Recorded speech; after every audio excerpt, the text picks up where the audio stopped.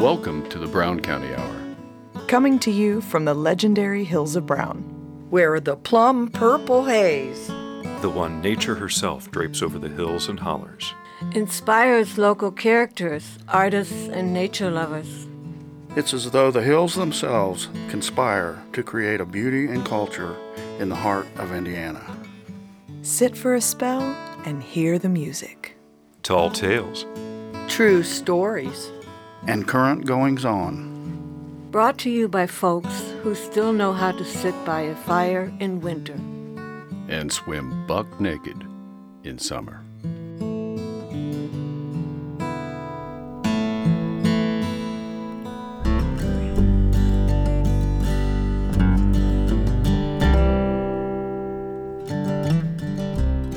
Welcome to episode 139 of the Brown County Hour. This is Dave Seastrom. And Sarah Lytle, along with the rest of the crew. This month we have two musical guests who were recently featured in the Brown County Fingerstyle Guitar Festival that took place in July, Christy Laney and Bryce Mullins. We'll listen to their interviews, and we'll share two musical selections from Christy and one selection from Bryce. Rob Basosa gives us some information about the upcoming Backroad Studio Tour. Sally Ann Murphy talks about Harmony School's reaction to book banning, and we have an artist interview with Tom Preston. We'll also share essays from Jim Eagleman and Dave Seastrom. We begin the first segment with a conversation we had with award-winning guitarist and composer Christy Laney.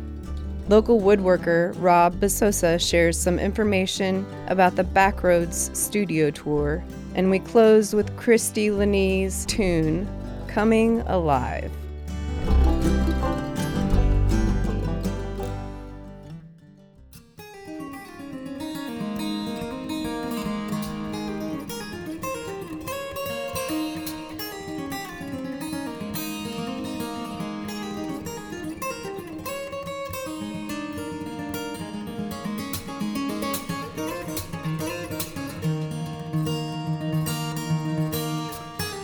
It is my pleasure to introduce Christy Laney, who is a monster guitar player, general musician, singer-songwriter, performer, and producer of music that's beautiful as well. So it is very much my pleasure to say hi to you, Christy, and welcome aboard. I would love to hear some of your origin story.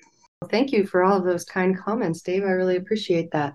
My origin story, when I was 4 years old, my sister was in a performance group called the Entertainment Review, which is a song and dance ensemble in Tampa. And I used to go to all the rehearsals and watch them sing and dance.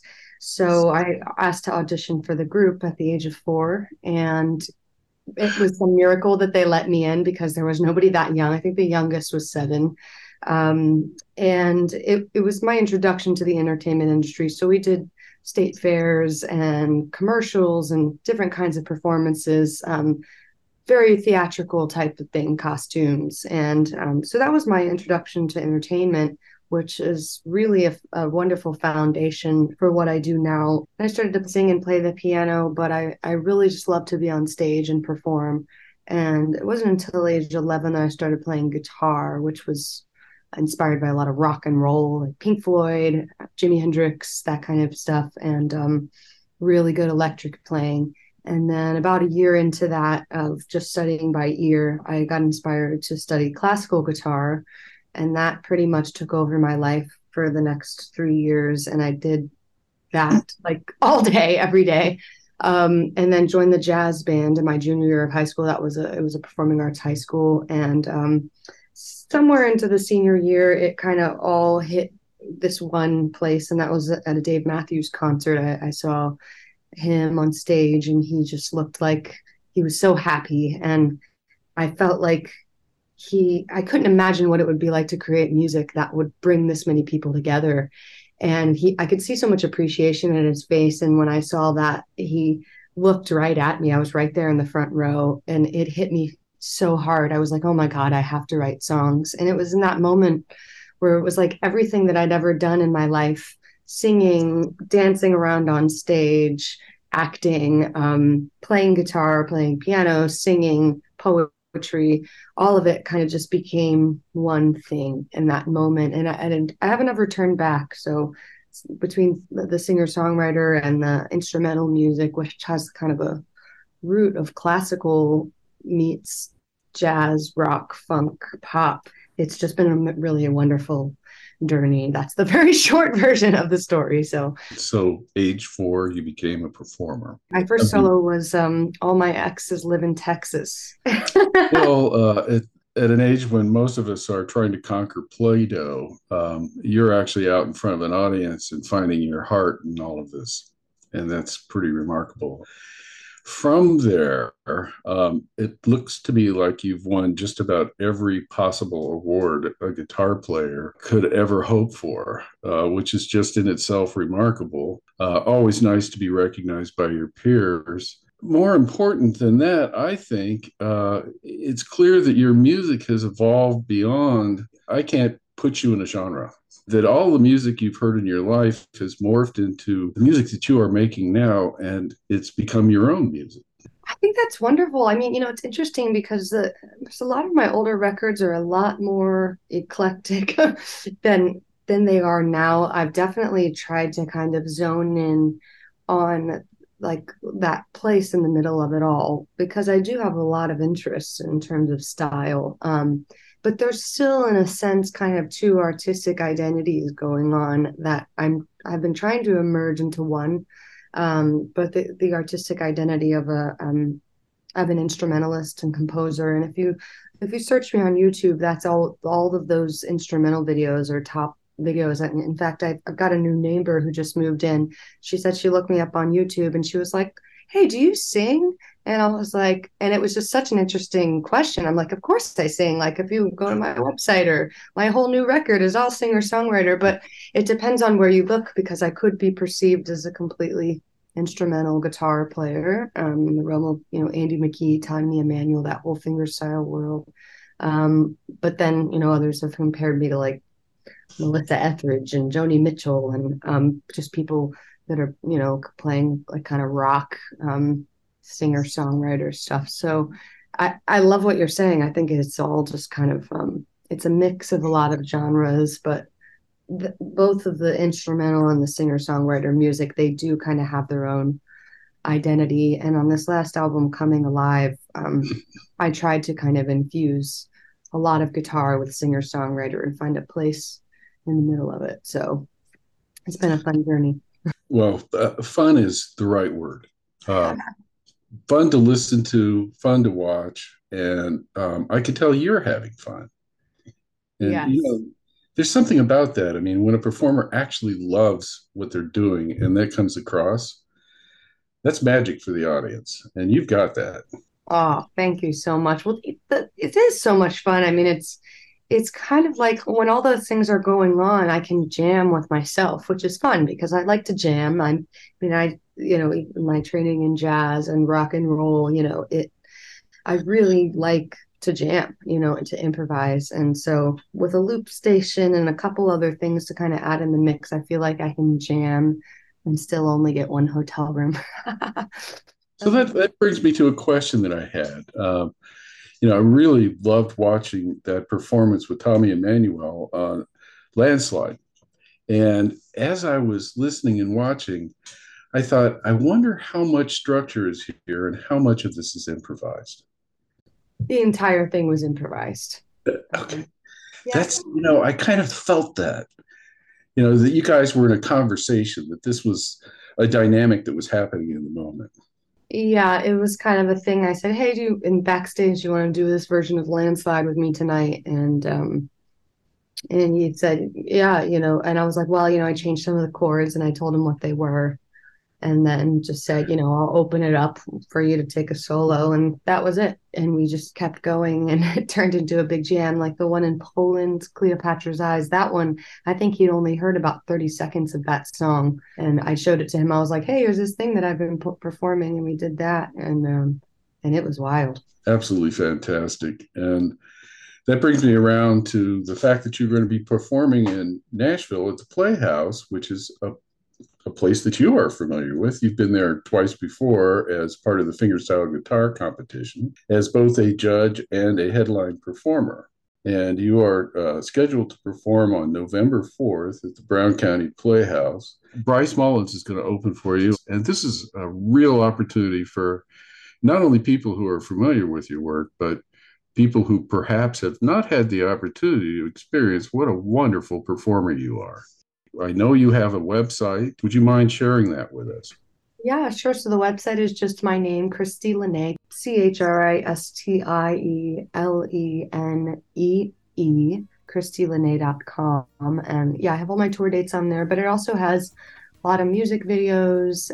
If you scroll down, there's lots of videos and content to watch. Links to my new album, Coming Alive. I also have a YouTube channel, which is youtube.com/ChristyLenee and of course, on all the social media sites, I'm at Christy Lenee. So, I'm always, posting new different things and live performances. The website is a good place to kind of get everywhere. Well, Christy, thank you so much for doing this interview with us. You are as warm and genuine in the interview as you are as a performer, and that's always a pleasure. Oh, thank you so much, Dave. Well, it's a pleasure. I really appreciate you having me, and I hope everybody comes to the show on November 4th at the Brown County Playhouse.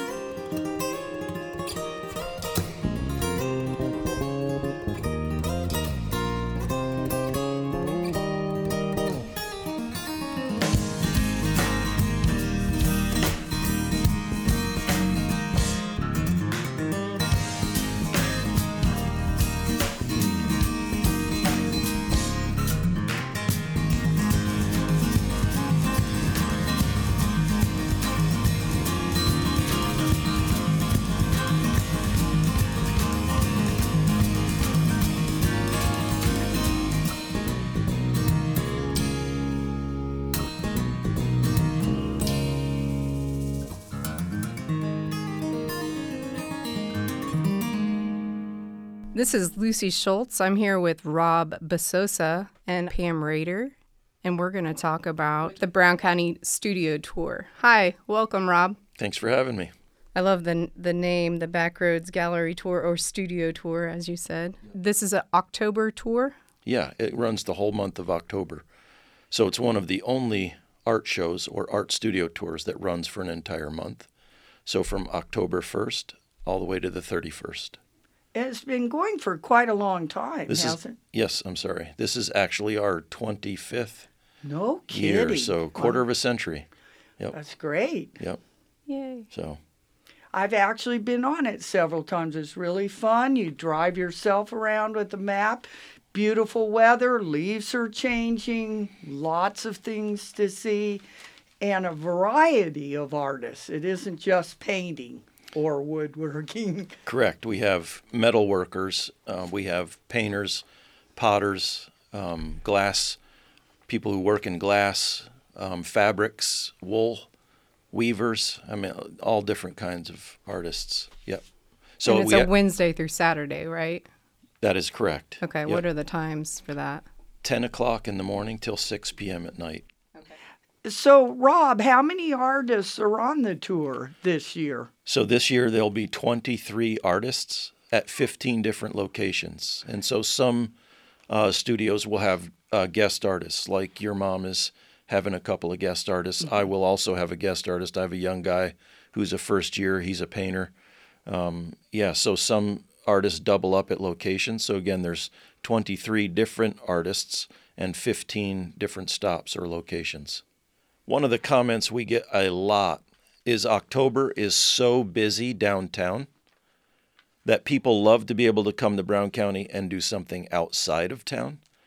And so we point them to some restaurants that are more on the outskirts. The Farmhouse Cafe is a popular one. Johnny's Grub to Go. Then we send them up to Brownie's in Bean Blossom. and just help people. You can go here, you can go to these 3 studios, and then you can get lunch here and then continue to these 3 studios. And people love, we got a lot of people from Cincinnati, Louisville, Indianapolis, that come. They want to be part of Brown County in October, but the town's too busy, and they love to see artists working in their studios and getting those handmade items. And a lot of people do Christmas shopping. Yeah, so it's kind of cool. Yep. So I heard you have an actual gallery on this tour. I do. You do? For the last 4 years, my family and I have a custom woodworking shop. Wonderful. Yep. And you are the artist?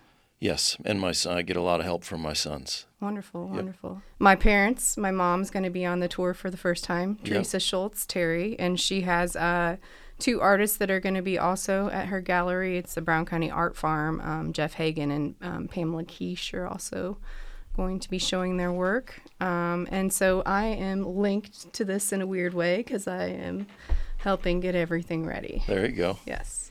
So if someone hears of this and they want to pick up a map, I guess they can go to the visitor center. Yeah. Or the art gallery. So most of the art galleries in Nashville carry our brochures. Good. And of course they are at the Brown County Visitor Center.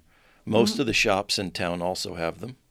And you can also just go to bcstudiotour.com and you can download a virtual map there. And then on most of our, like on our brochures and some of our posters around town, we have a little QR code. And so you can actually shoot the QR code with your phone, and it'll bring up a site called Pocket Sites, and it'll tell you how close you are to the nearest studio, what that studio actually has, what the other studios that are closest to you, where they're located, who their artists are. It'll have a bio. So yeah, lots of options in order to find out who's located where. Yeah. Boy, that's advanced since I did it. Yeah, for sure. Yep. Thank you so much, Rob, for coming in today. Appreciate it. Thanks for having me.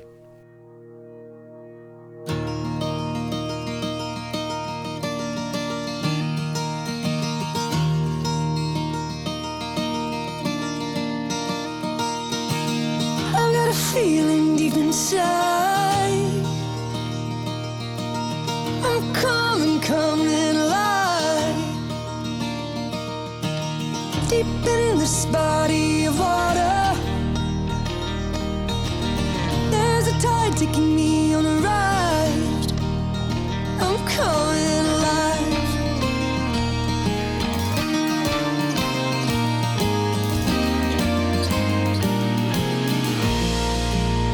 Coming alive. I'm on a journey. I've set my sights out to the open road. This is survival out in the wild. My greatest teacher, she lives inside. Coming alive out to the sunsets. Maybe I'll find love. I can't stop dreaming, it's so close that I can touch. Holding my heart here, setting my speed. There is a tide taking over me. Feel the light coming down from the moon. Shine on, I'm ready to move. Got a feeling deep inside. I'm coming alive, yeah. To the ocean of endless streams. Rise up, new possibilities. Keeping hope in my eyes. I'm coming alive, yeah. Coming alive. Won't live in fear. I am a dreamer, following the leader. She lives inside. I'm seeing clearly through all this haze. Ready to go to the open road. Out to the sunsets. I'm wild and I'm free. There is a tide taking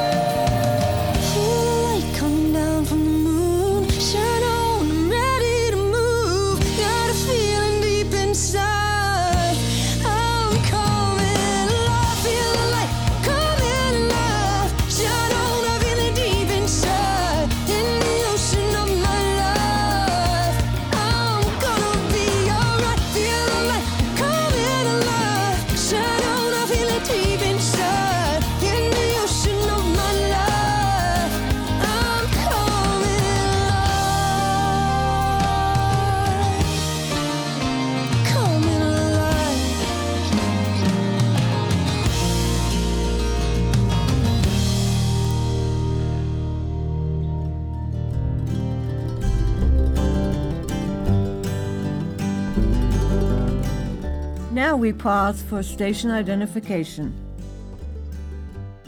You are listening to the Brown County Hour on volunteer-powered community radio, WFHB, at 100.7 in Brown County, 91.3 and 98.1 in Bloomington, 106.3 in Ellettsville, and online at wfhb.org.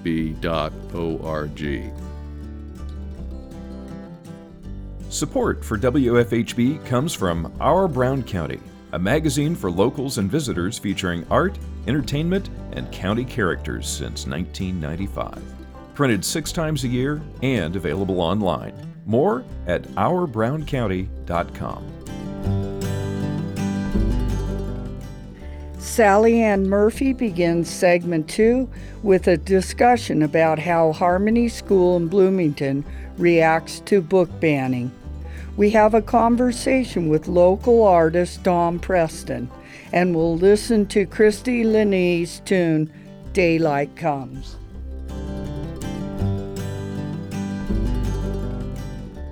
It's my pleasure to introduce Sally Ann Murphy, and she is here to talk about her teaching position at Harmony School and banned books, which is a hot topic right now. Right. We don't recognize such a thing at Well, Harmony. of course not. But so you were cluing me in at you have specific programs to deal with some of the banned books. Would you like to talk about that? Well, last year, it was our first year back, from our first real year back from COVID. And we wanted to do a community event, but we didn't want to, it was still too early to do a massive, big public community event. So we wanted to do something within the school. And the banning of mouse in Tennessee had just happened. Okay. And so I had this idea that we could have a banned book month ending in a banned book festival. And so what happened was each class group, as you know, Harmony goes from kindergarten through 12th grade. Right. And so each class group picked a banned book. And you may not realize, but that includes things like, To Kill a Mockingbird and all kinds of silly, amazing things like that. Right. Yes. And so each class picked a banned book, which they focused on for the month. And at the end of that, we had a festival where they presented like an exhibit or an activity or a thing, right, where everybody else got to see what they'd been doing. Wow. And we really enjoyed it, so we're going to do it again this year. Well, I love the concept because it explores the whole notion of quality literature being banned for political reasons, and the kids get an opportunity to decide for themselves whether the literature itself has merit. Exactly. Yes. Yeah. And then one of the activities at the end, which I really enjoyed, was we had a big kind of board with all the reasons that books were banned, some made up, some real. Okay. And they had to guess which ones were the real ones. Oh, I love that. I love that. That is so hilarious.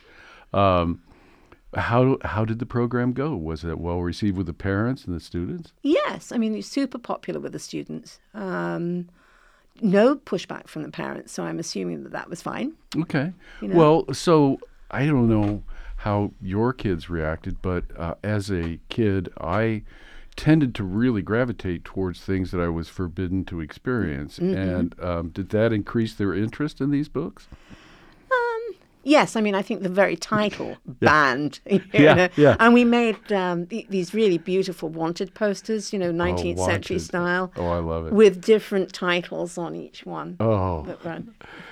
Oh, well, good work. What can I say? And it's wonderful to know that ideas will never perish as long as people like you and schools like Harmony exist. Well, thank you, David.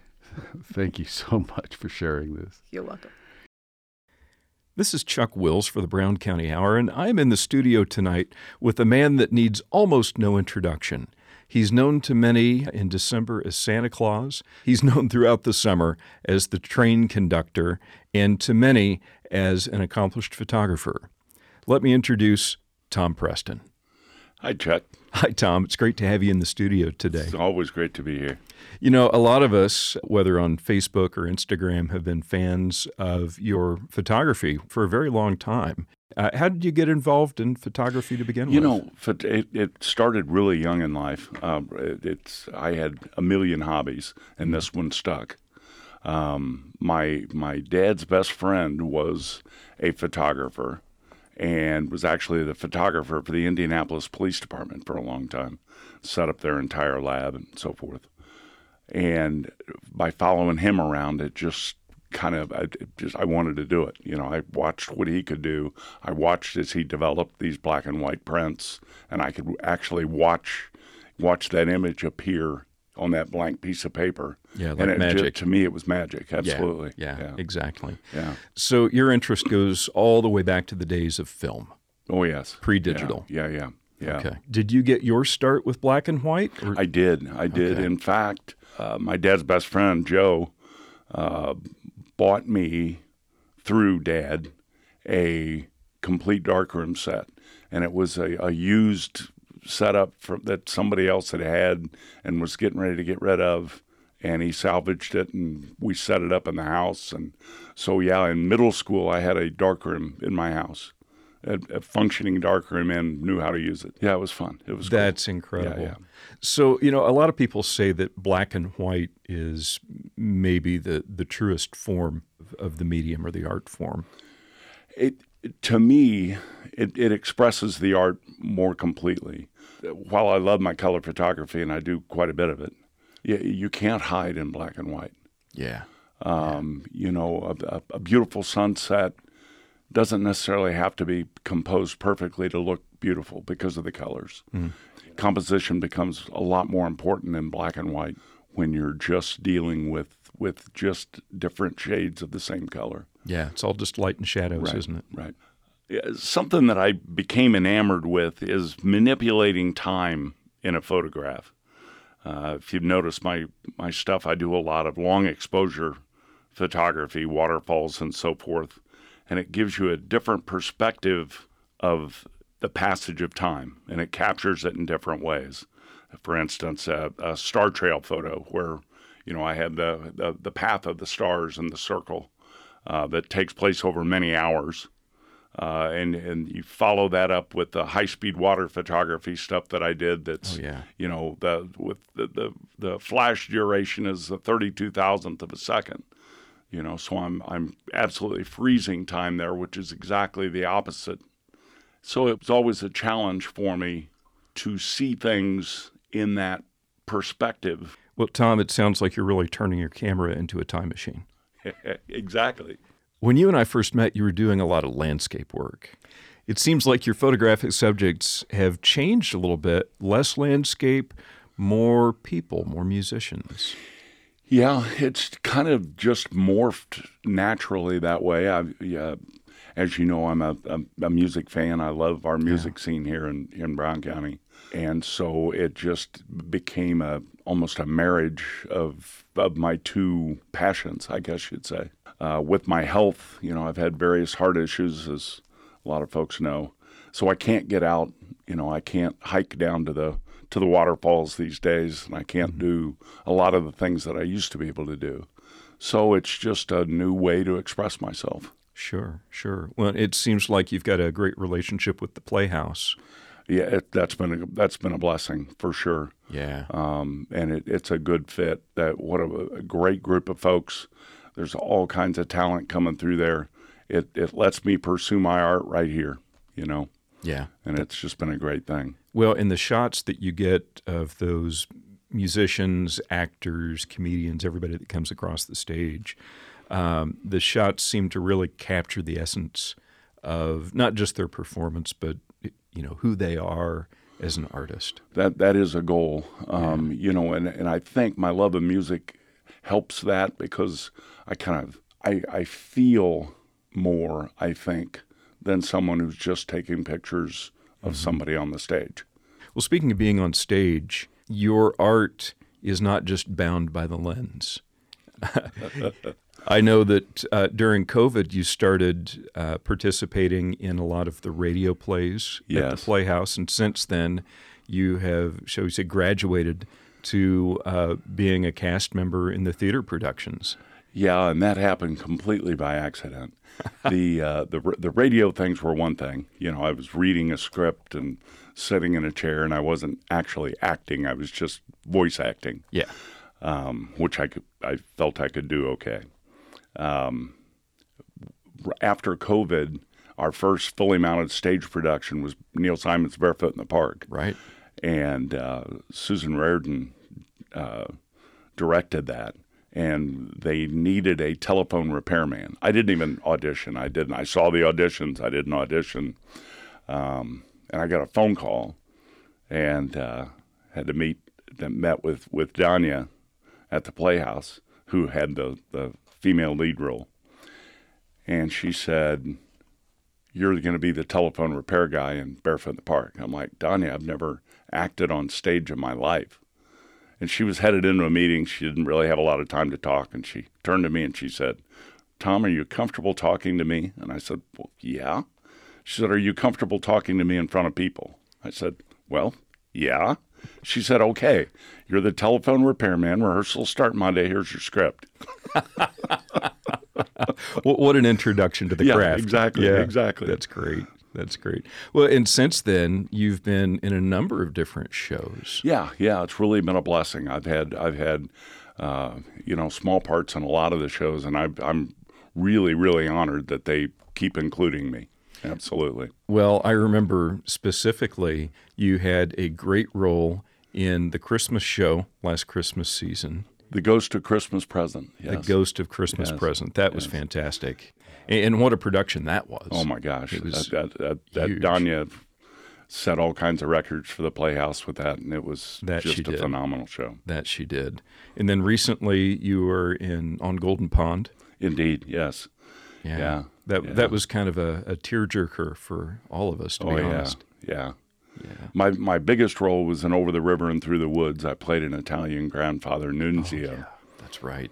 And that was a challenge, but it was the first time that I really got the bug. I really understood, why I stressed myself out so bad, because the reward was unbelievable. When you get your own laugh lines, when you get your own, your own reaction from the crowd, that's heady stuff. It certainly feeds something inside of you, doesn't it? Oh, yes, absolutely. Something that you didn't realize was there before. Right, absolutely.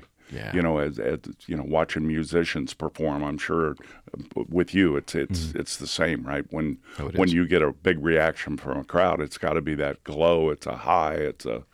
It's for me, and maybe it's the same for you, it's the realization that in that moment you're all having fun together. Yes. You're sharing the moment. Yeah. Yeah, totally. Well, Tom, thank you so much for visiting with us today. Best of luck on your acting and photography endeavors. I know that we'll be able to see you on stage at the Playhouse. Tell us where we can see some of your photography. So right now, my photography I post on Facebook, and I have 2 Instagram accounts. I have a color account and a black and white account. Okay. So we'll just look up Tom Preston on Facebook and Instagram and see you at the Playhouse. There you go. All right. Thank you, my friend. Great to be here, Chuck. Thanks.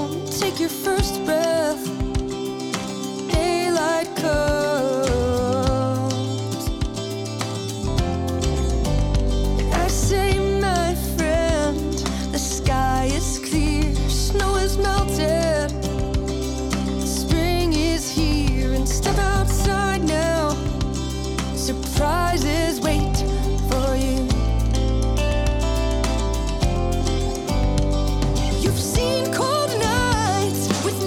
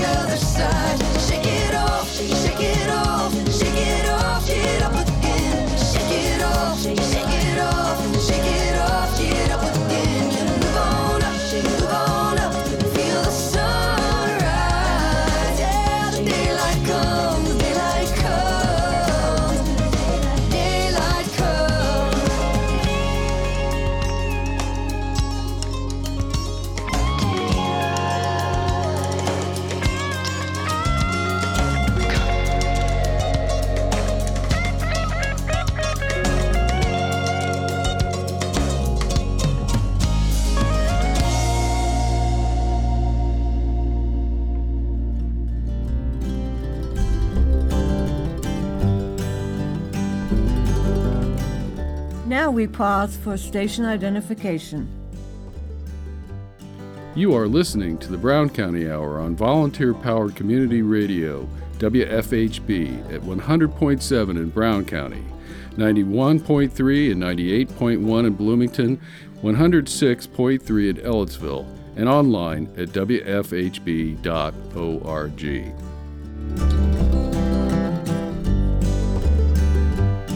Support for the Brown County Hour comes from listeners like you and the support of the Brown County Inn, a family-friendly getaway destination located in Nashville, Indiana, offering locally sourced food, drinks, and live entertainment, with banquet space, indoor-outdoor pool, miniature golf, and more. Information and booking available at browncountyin.com. Our final segment begins as we hear our interview with musician Bryce Mullins.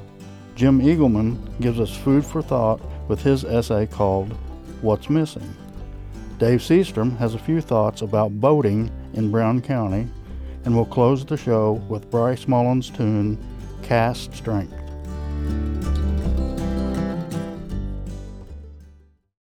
This is Chuck Wills with the Brown County Hour, and we have with us fingerstyle guitarist Bryce Mullins. Welcome to the show, Bryce. Good morning, Chuck. How you doing? Fantastic. Thanks for joining us. You have an upcoming show at the Brown County Playhouse on November 4th, where you are performing with Christy Lenee. Yeah, I'm super excited about that. That's great. So it's going to be an evening of fingerstyle guitar music. A lot of our audience will know you because you have been a longtime performer with the Indiana State Fingerstyle Guitar Festival. Yeah, I think that this past year was my 7th year, coming. So I haven't been to all 12, but I've been to a sizable amount of them. Yeah, that sounds about right. And a frequent visitor to the awards stage at the end of the show. And I know the audience always really enjoys your music. For those that haven't heard you, why don't you just tell us a little bit about your music and the guitar style that you play? So I'm a fingerstyle guitarist, and for anyone who's not familiar with it, the main thing about that is you're picking the strings with your right hand fingers as opposed to using just a flat pick and maybe strumming chords. What I do, I don't sing at all. I'm just an instrumentalist. It's like people like Chet Atkins and Jerry Reed and Tommy Emmanuel. They actually try and either arrange a song instrumentally on just guitar. So you're trying to get accompaniment and chords and melody playing all at the same time. So basically all the instruments of the band coming out of your 6 strings. Right, you're trying to do that and see what is possible to bring out on one guitar. It's difficult to convey all that without words, so that's kind of the fun challenge of fingerstyle guitar. Sure, and from seeing you play so many times, I can say that you are able to convey those emotions very well. Okay, thank you. Yeah, we love hearing you play. And I know we're going to feature one of your songs here coming up on the show. You're going to be playing with Christy Lenee at the Brown County Playhouse on November 4th. And for more information, folks can go to browncountyplayhouse.org. Now, this is not the first time you've played with Christy. You recently joined her on stage in Columbus, Ohio. So what was that like? That was awesome. And actually we met at the Indiana Fingerstyle Guitar Festival 2 years ago. And so it was great. I drove up to Columbus, played a 20-minute opening set for her show. The show was sold out at Natalie's Grand View in Columbus, Ohio. And I played my opening set. Then Christy came up and she played a ton of her new stuff. Her new album is a lot more singer-songwriter. So she still does finger picking, but she's like kind of focusing on her songwriting as a singer, finding her voice in that way. And the crowd was super pumped to see her. And then at the end, she called me up and we had a nice jam session at the end, which the crowd really enjoyed. And I feel like it's like we've broken the ice with each other for sure now. It would just be that much better for everyone in November. It's going to be guitar pyrotechnics. Yes, and heaven, yeah. And heaven, exactly. Well, so tell our listeners where they can find out more about you and your music. Sure, yeah. The easiest way is probably just to go to BryceMullinsGuitar.com.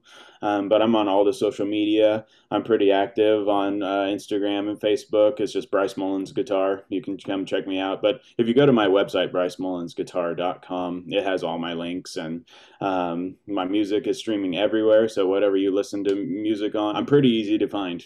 Bryce Mullins Guitar. Very good. All right, Bryce, thank you so much for spending this time with us. We're going to play one of your songs, and then we'll look forward to seeing you at the Playhouse in November. Sounds great. I'm looking forward to it, Chuck. Recently, I gave a talk at the Brown County Native Woodland Project's Nature Days Field Day, held at Camp Rancho Formasa here in the county. Several programs and talks gave the public a variety of topics on the environment, with a highlighted main mission of the group, how to treat alien plants. My talk dealt with the use of media in addressing local conservation issues, and as normally the response when you get a lot of nature lovers together, conversations about change, each person's personal observations of nature, what issue is the most important, always result. Common to several of the programs was the discussion afterwards that things in nature generally, as noticed by several in attendance, are changing. People remarked of a change in bird life, for example, numbers and types, that there just isn't the variety of calls or songs they used to hear in the summer and early fall. This translates to less birds at the feeder, also less birds in the woods, less nesting, etc. So what is happening? Why the change? Also, inquiries were voiced about the lack of insects normally observed through summer. Where were the hatches and huge numbers of June bugs and ants, grasshoppers, mosquitoes in big numbers, and beetles and butterflies? Evening moths aren't as prevalent as they used to be, walking sticks, katydids, and the annual cicadas, not to be confused with the periodic cicada that appear every 13 to 17 years. Things just aren't heard or observed as much. These local issues mirror worldwide concerns. If you're some kind of an environmentalist, a nature lover of any kind, you normally are concerned about what is not only happening in your locale, but what, if any, trends are noticed in other countries throughout the world. It could get pretty depressing, as one friend of mine said, a doomsday report, if there ever was one. And what's being done to address these voids? We can all remember how things were different years ago. I recall driving back to campus in the summer of '72 with the windshield on my little English Ford Anglia just covered with smashed June bugs. They had just hatched and the air was thick. No help for my wipers or windshield washer fluid. It just made the smeared mess worse. I had to stop several times to clear off the glass with a rag. My friends joked there must not have been any other June bugs in the world, as they all appeared and were concentrated there on the road at my little school in that little town. A book Kay recently got for me is about moths. We heard an interview on the radio, and the author, who studied moths as a gardener with academic training as an entomologist, and his growing awareness of their role as pollinators, his interest was less in ornamental plants, more to do with native vegetation that attracted moths, that appeared as moths do, mostly at night. A black light helped him and his kids watch the moths as they visited each native plant in flower, and of course this led to more interest in the host plants that are important to feed moths. And in an earlier stage, the caterpillars. The plant brought in the caterpillar that later developed or pupated into the moth. It fertilized the flower of that plant, and it may have visited and fertilized other plants. The more ornamental plants he replaced with natives, the more moths appeared. His experience made him realize his gardening was a small effort, but large in result. His interest in native plants helped the dwindling number of insects in his area that he had hoped to help. In just a few years, he transformed his ornamental exotic landscaping into a native plant area that attracted native pollinators. Most of us are left with a thought, like this gardener, what can I do? Rallied to do something, even small efforts like changing the plants I choose to grow can help. This effort reminds me of the often heard phrase by humanitarian Margaret Mead, never underestimate the power of a small group of people to change the world. It is, in fact, the only thing that ever has. If every gardener, plant grower, wildflower lover, and native plant enthusiast planted only natives, this vegetative scheme available to native insects would be strengthened. These plants create homes, food and egg-laying habitats for the insects that belong here. And in the grand scheme of things, they provide the food for many native birds that have evolved to feed on them. Seems like a double win to me.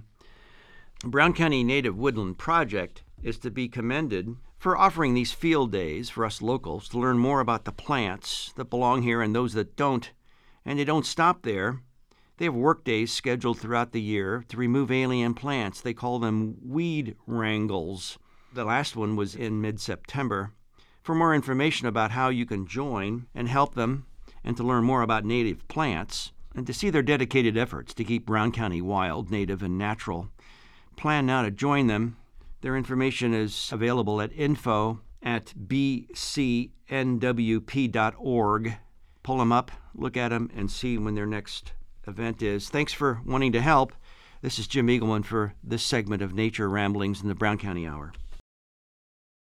On the surface, Brown County and sailboats seem to be an unlikely mix. Even so, sailboats have been a lifelong passion for me.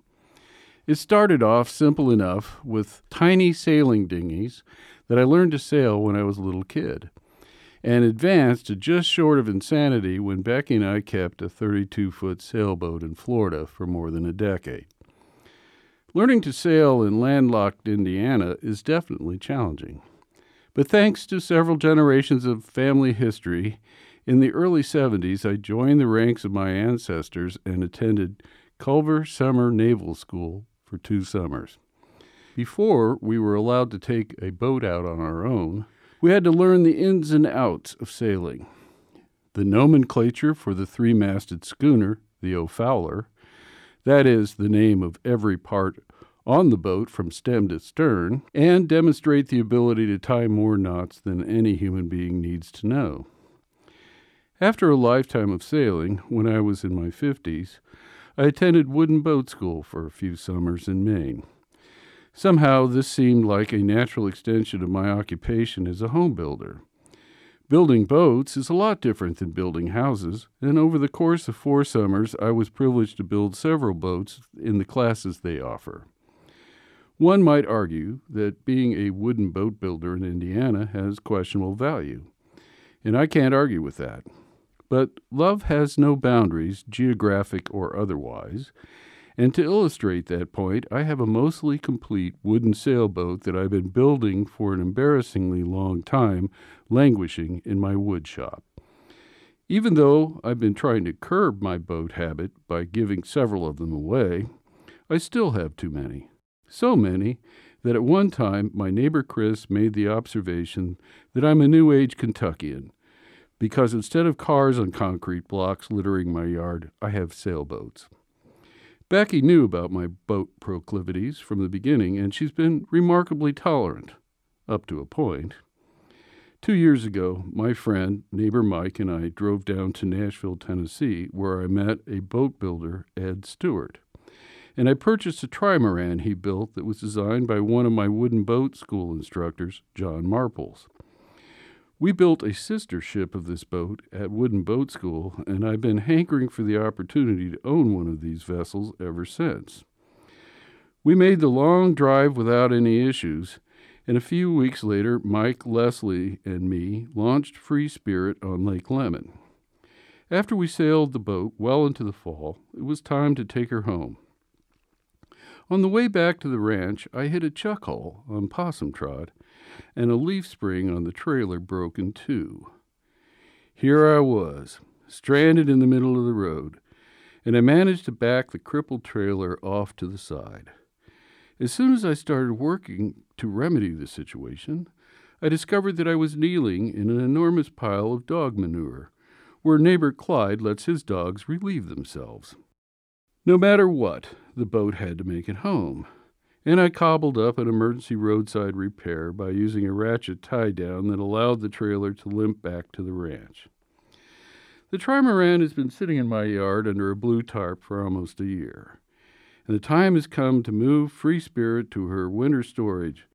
But first, the trailer has to be repaired. Boats are one thing, but messing with the suspension system of a boat trailer is another. The trailer in question is ancient, and it's been customized to accommodate the trimaran. It's also clearly under-suspended, and to make it right, an upgrade is called for. First, I tried finding the parts locally, and when that didn't work, I did what we all do, and I went Googling.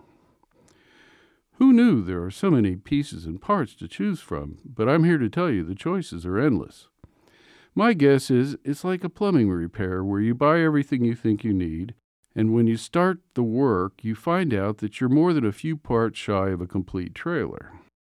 This is a story of love, foolishness, and what being a sailor in Indiana is all about. Somewhere in my mind, I picture sailing on a fresh breeze, with my hair blowing back in the wind and a big old satisfied smile on my face. And sometimes that's exactly what happens. And sometimes I'm on my knees, ankle deep in doo-doo, wondering, what the hell was I thinking? This is Dave Seastrom. See you next time. I've got one more song for you. This is the title track on my new album. It's called Cask Strength, and they're for sale at the back. Come say hi at the end of the concert, and give it up for the rest of these awesome musicians.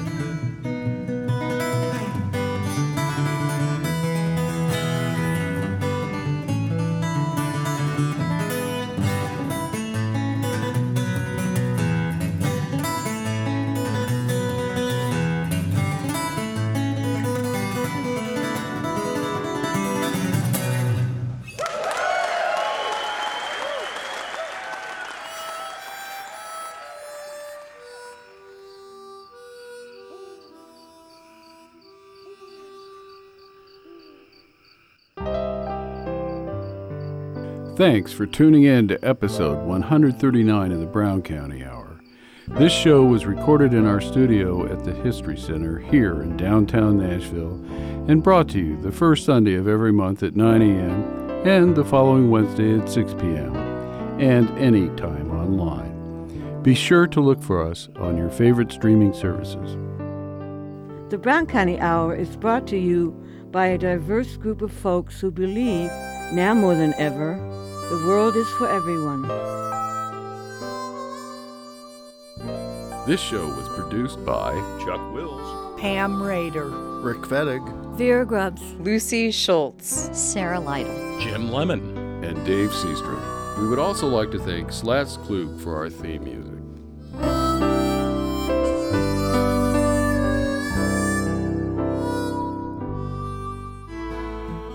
You have been listening to the Brown County Hour, coming to you from deep in the woods of Brown County, Indiana.